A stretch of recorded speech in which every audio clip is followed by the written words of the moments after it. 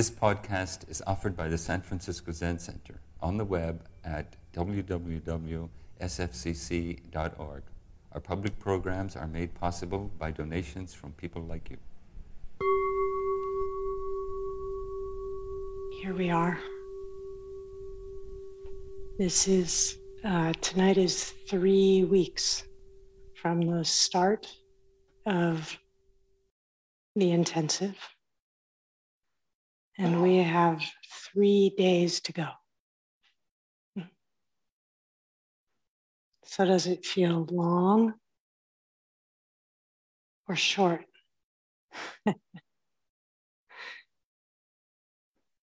Last night was our final class on the Shin Ming. It's a little echoey, huh? And one of the themes that I brought up close to the end was about time. And there's a beautiful line in the poem that says something like, "A single moment is 10,000 years." And so we have this experience of time that may be different from what I call tick-tock time. And in the ancient Greek, there are 2 words, chronos with a CH, like chronological, and kairos. And chronos is linear time.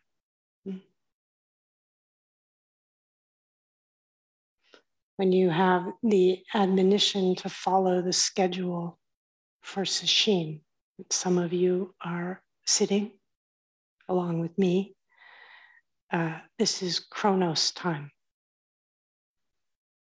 It's very useful to have that kind of time to create a kind of coordination and harmony within the community.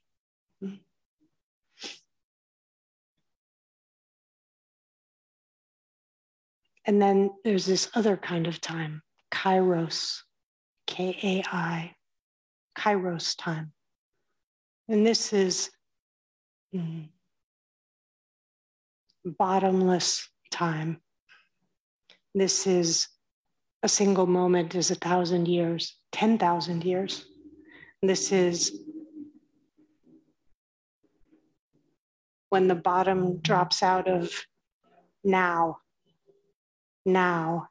here. It's that kind of time.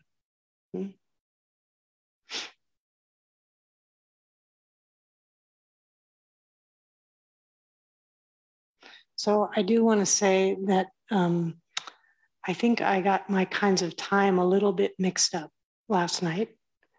And some of you may have noticed that I ended the class early based on chronological time. That was not intentional. I just made a mistake. So I apologize to those of you who are expecting the class to go a bit longer. And it did feel to me in this kind of universal time that I was complete. I had said what I wanted to say, what I wanted to acknowledge, the not following the schedule. Yeah. So time is one piece that we talked about last night. And the other another kind of thread that I want to pull through in this kind of pre-retreat talk is I talked about the historical trajectory. And I only do this because I get to say these words in sequence and it's so much fun. This sequencing of anatta, shunyata, tatata. Over time, we have the teachings of non-self, non-separate solid self that are then expanded to be understood as these deep and beautiful teachings on emptiness. No separate solid anything.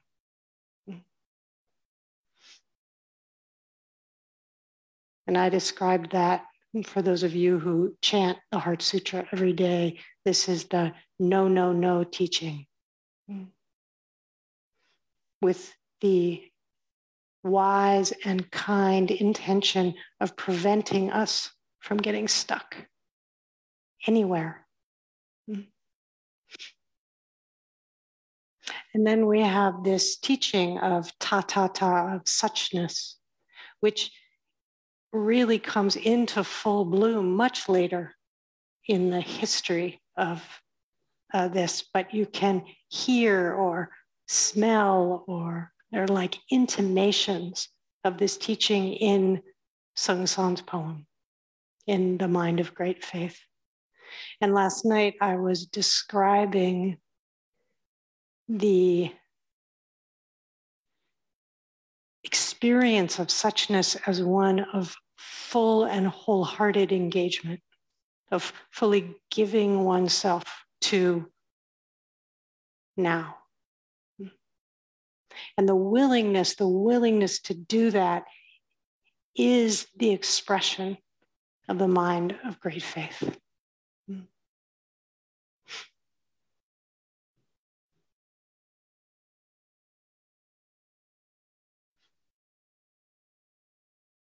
So I was saying that the teaching, this teaching of suchness, comes much later through our direct ancestor, Dongshan. And I was happy to remember this teaching from him, which is case 43 in the Blue Cliff Record, one of my favorite. I should stop saying that because I think everything I say, it's one of my favorite, and it's true. But here it is, one of my favorite koan cases.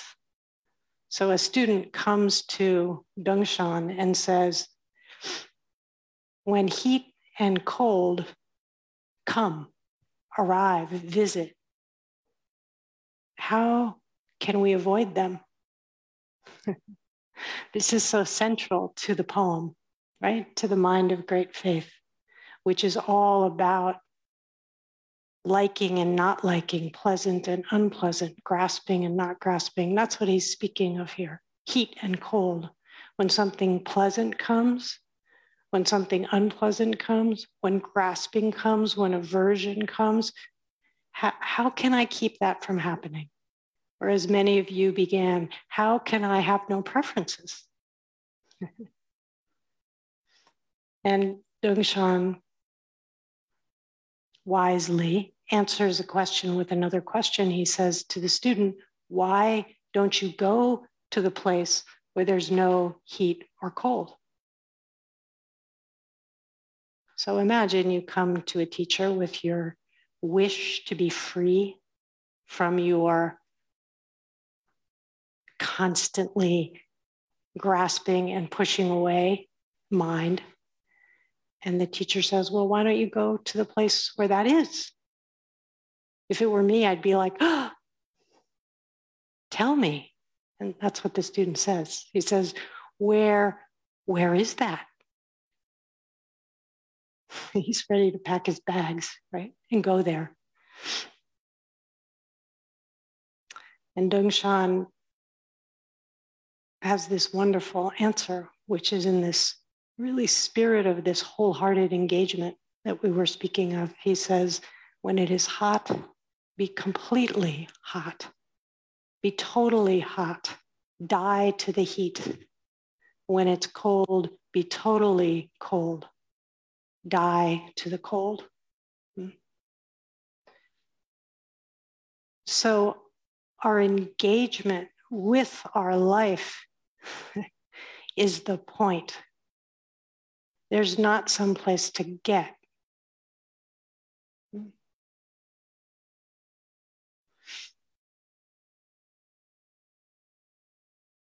We all carry some version, I think, of, I have an old colleague who used to call it the island where it all works out. And if it didn't work out in worldly life, then maybe if I wake up, maybe if I get enlightened, then I'll be free of grasping and aversion. Then I'll be free of liking and not liking. And Dongshan gives this somewhat curious answer. Don't resist your life. And this is such strong medicine for guidance for how to sit a retreat. You give yourself to the schedule, and some of it's pleasant, and some of it will be unpleasant.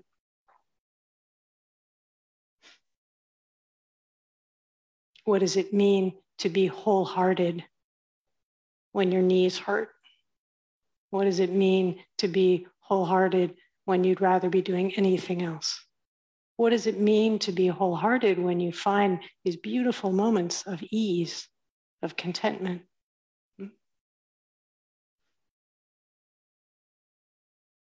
So I do want to say for all of our benefit that there is a place in practice where wholehearted engagement can tip into overwhelm.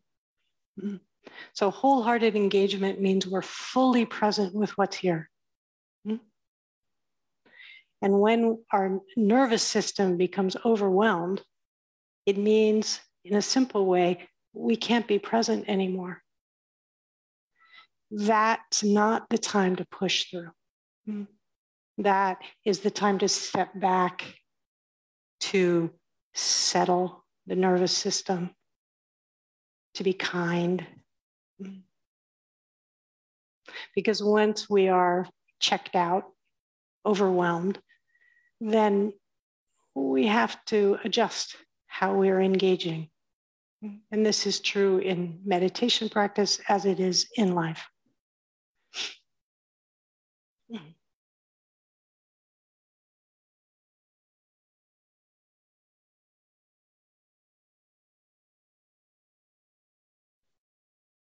I learned this in not such an easy way, maybe 2 decades ago, after I was in a car accident.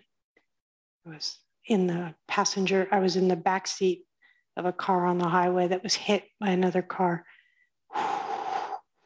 spinning, smashing into a wall. And except for a few broken bones, everyone was okay, miraculously. But for many months afterwards, every time I was on the highway and a car would be merging, gone. I'd be gone. And this wasn't the time for me to try to be wholehearted. This was a time to be gentle, to call on any and all resources I could find to help me get back in my body, right? So this is true for all of us. Wholehearted engagement isn't a rule that you follow rigidly. It is an encouragement. And there's another piece that I want to bring in that I didn't talk about so much yesterday, but it is also part of the flavor, the quality of this suchness, this being fully present with things as it is. And that is this quality of simplicity. And not simplicity like the opposite of complexity. I mean, this kind of pristine here-ness, where we're not adding our interpretation, our judgment, our preference, our story about, our meaning making to. We're just with what's here. This is Ling Zhao, Layman Pong's daughter, who said, it's very simple. When I'm hungry, I eat. When I'm tired, I sleep. This kind of simplicity is not so easy. But it has this flavor in it that is also part of the kind of encouragement and recommendation for entering into this period of kind of an intensification of the intensive these next few days.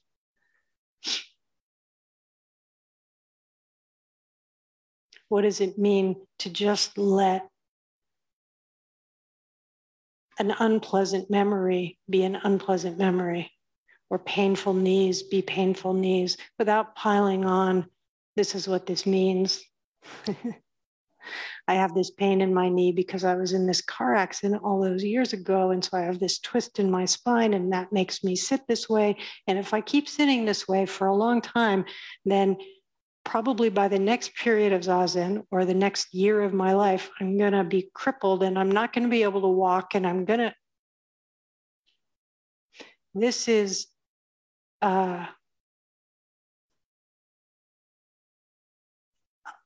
allowing the moment to be stretched and in a way kind of distorted by past and future.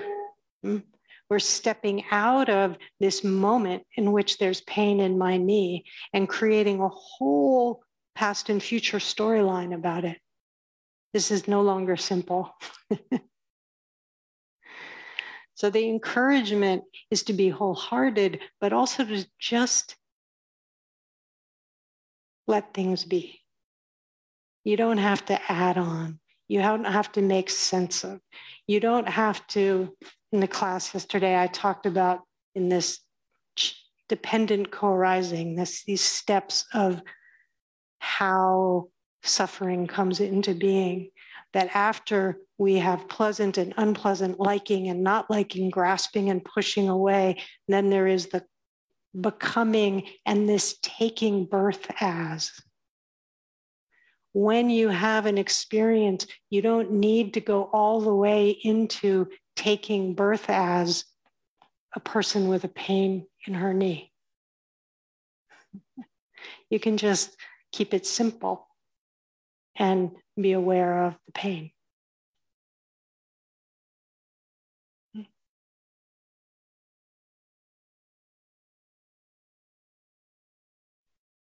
So for those people who are sitting this 3 days of sesshin, there is external simplicity.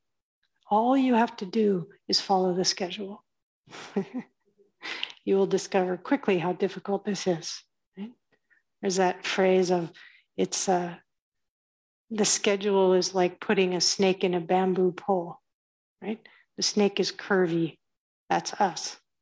And the bamboo pole is straight. This is not punishment. It may feel like it sometimes, but it is, how would I say? It's self-discovery. When you place yourself in some restriction, when you give yourself to a schedule that somebody else gave you instead of doing whatever you want, you discover things about yourself that you might not have been able to learn in any other way.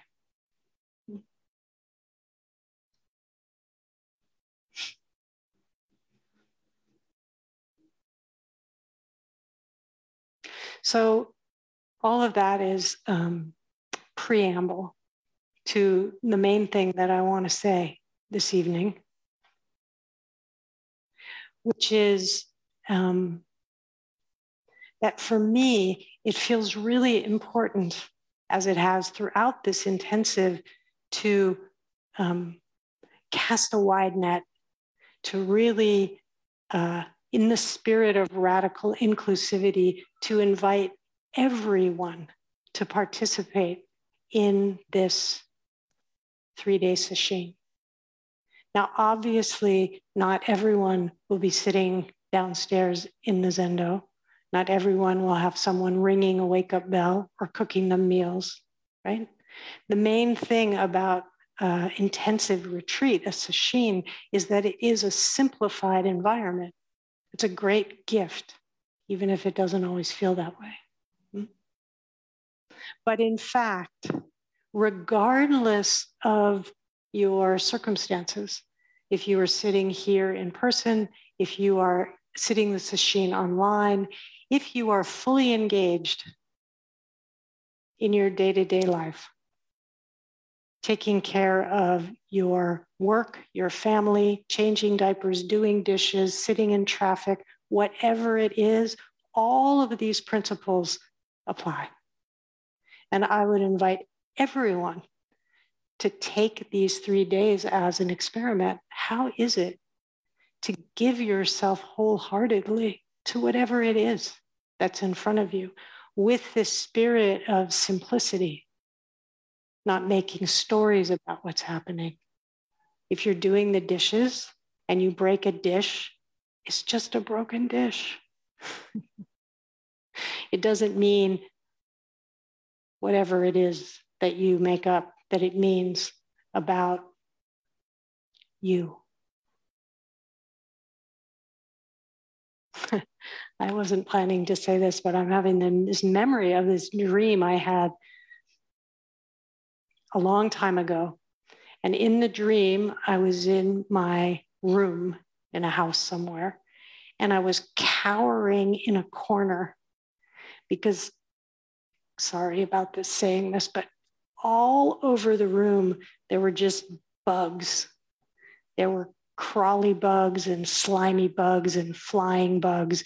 And I was in the corner of the room, going like this. And then all of a sudden the door opened, and some kind of amalgam combination of my teachers walked into the room. And they looked at me cowering in the corner, and they said, "It's just bugs." And in the dream, I was like, oh, right, it's just bugs. And I got up and I was able to walk out. This is simplicity. It doesn't mean you'll have 100% pleasant experience, but we don't have to do backflips. We don't have to create complexity around it.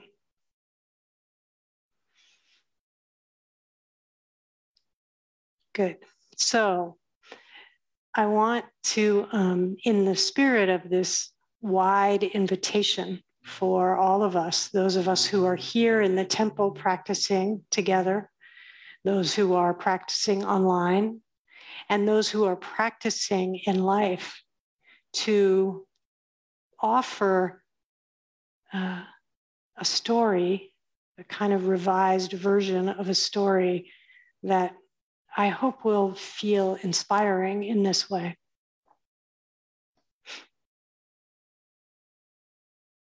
Because here's the secret, it's all practice. This is the point of the Shin Shin Ming. It's all practice. There's not better practice and worse practice. It's you practice with what you've got. Some of which you will like and some of which you will not. So many of you know the story of the Buddha, great spiritual teacher, who was, by the way, also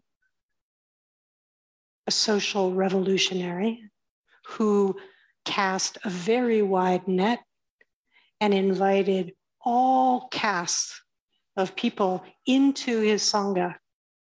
It's hard, perhaps, for us to kind of grok how radical that was at that time. So he didn't only teach, he also engaged. He created whole new possibilities through his activity, through his action. There's so many good things. We sit in this long stream of goodness that began with Siddhartha Gautama, who became the Buddha. So for me, one of the very hardest parts of his story and sort of the mythic story of the Buddha is the part where he leaves his wife and young son to go out on his spiritual pursuit. I've spent a lot of time, all kinds of ways, trying to make peace with that.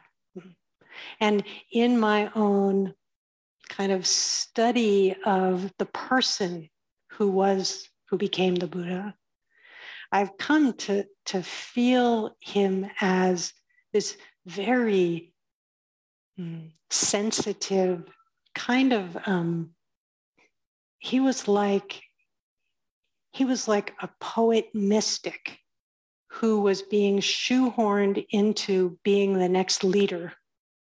You know, he was being shoehorned into politics, and it was a really bad fit. And he was not happy. He also had this history of his mother's death at his birth, which we don't know if he even exactly knew about because he was raised by her sister. But somewhere in him, there was discontent. And all of that caused him to leave, to depart.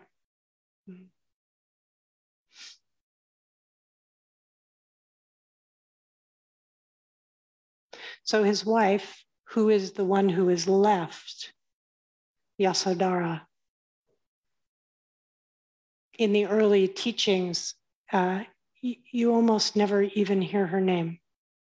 In the Pali Canon, she's often referred to not as Yasodhara, but simply as the mother of Rahula. That was her value. And when her husband left to go on his spiritual pursuit, it left her in a bit of a pickle. It was not a good position for women to be in, to be left, to become widowed, which was essentially her fate.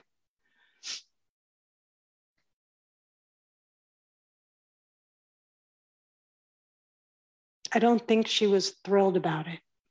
There are stories that talk about when he comes back and everyone comes out and to greet the great holy man, and she refuses. She stays in her room. She won't come to greet him.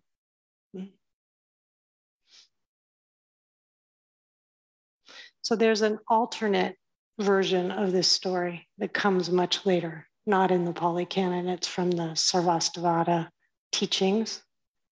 And in this alternate version, it's described that the Buddha is said to be he who goes forth. That's the language. Beautiful. He goes forth on the path. He leaves home. And Yasodhara is understood as she who stays. And in this version of the story, it's described that on the night before Siddhartha leaves, that they make love and she gets pregnant. And for the 8-9 years that he's out wandering, she's pregnant. This is a mythic story, right? And at the moment of the Buddha's enlightenment, she gives birth.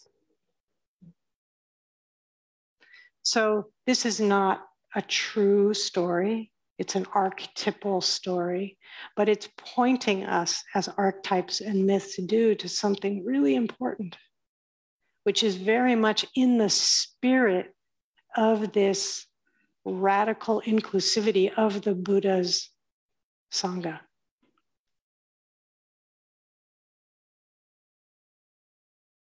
So I am offering to all of us, regardless of which path we're walking, if we are walking the path of wearing robes and sitting quietly in silence in the zendo, or we are wearing street clothes, as it were, and going to work and taking care of kids and so on, that these can be understood as parallel paths. And my view, I have some passion about this, is that this second path is just not very well developed yet. It's ours to discover. And so I say all of that, I'm looking at the camera because the folks who are not here primarily, who are going to be practicing at home, this is an opportunity for you, with the support of knowing that you are wholeheartedly engaging in a simplified way, as simplified as you can. You may not be able to stop activities, but you can simplify internally that we can all practice together.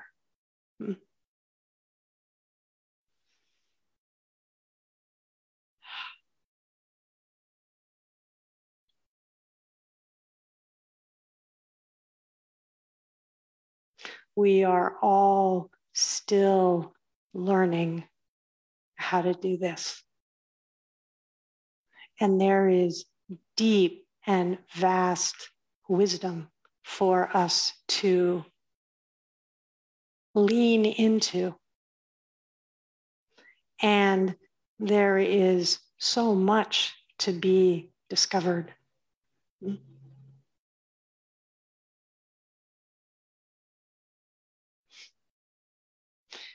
Dogen Zenji has a short, it's not exactly, I guess a poem you could say, that for me brings these two themes of wholehearted engagement and simplicity together. He says, realization is the making real for yourself of all of what I'm talking about, all of what we've been studying, what it means to have a mind, a heart of great faith. We make that real for ourselves. Realization, he says, neither general nor specific. I'm not quite sure what that means. Realization, neither general nor specific, is effort without desire. This is wholehearted engagement, effort,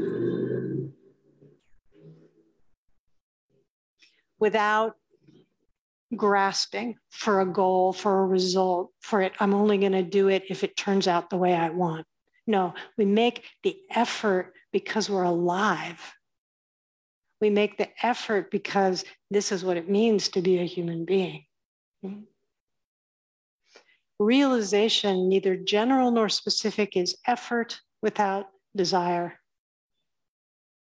Clear water all the way to the bottom.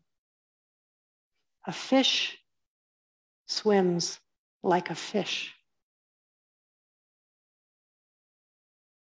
This is simplicity. This is that kind of shimmering, pure, nothing extra added. Is it a big fish or a small fish? Is it a red fish or a blue fish? A fish is just itself. That's it. Clear water all the way to the bottom. A fish swims like a fish. Vast sky, transparent throughout.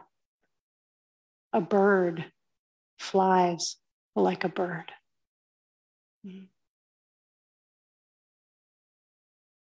When you read stories about the monks and nuns who were part of the Buddhist Sangha, and you read stories about the lay men and women who were part of the wider Sangha, these are characters. And each of them comes forth with some unique expression that they contribute to the whole. And this teaching is inviting us to be ourselves. We're not being asked to become something else, to become some better version. We're invited to stop adding, stop trying to get someplace else. And part of the way that we can do this is these twin themes, right, that Dogen lays out for us. This wholehearted engagement, effort without desire, and then this beautiful imagery of this simplicity. Whatever it is, if you're walking up the stairs, or you are paying your taxes, or you're taking a breath, it's enough. You can just let it be what it is.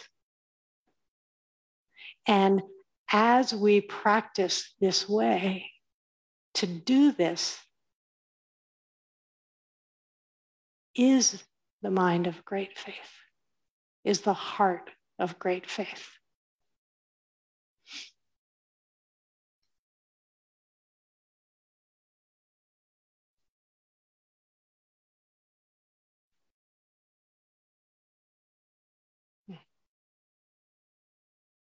Realization, neither general nor specific, is effort without desire. Clear water all the way to the bottom. A fish swims like a fish. Vast sky, transparent throughout. A bird flies like a bird.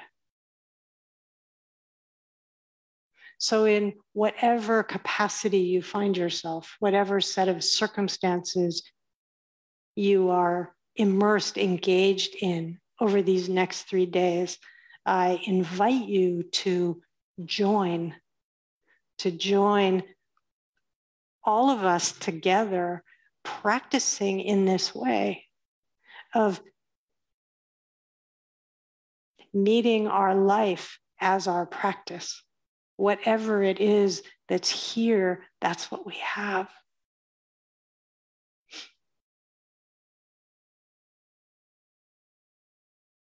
And then in this way, you get to be you and I get to be me. And neither of us has to grab or reject. We can together be in this simple, beautiful quality of being alive.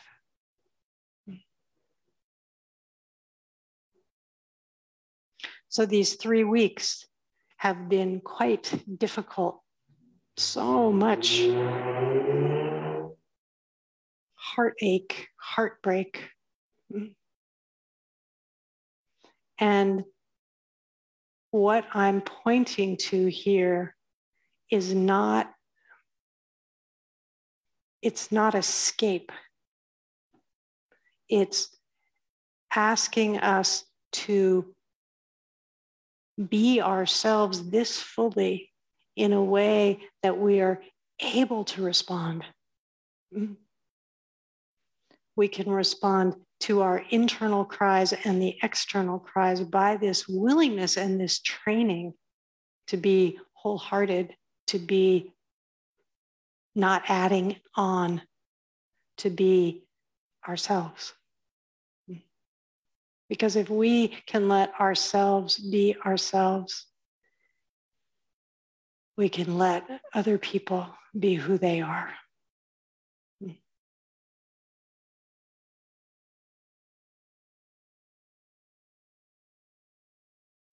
So I look forward to practicing together with you in this way. And may all of our wholehearted effort and simplicity and care support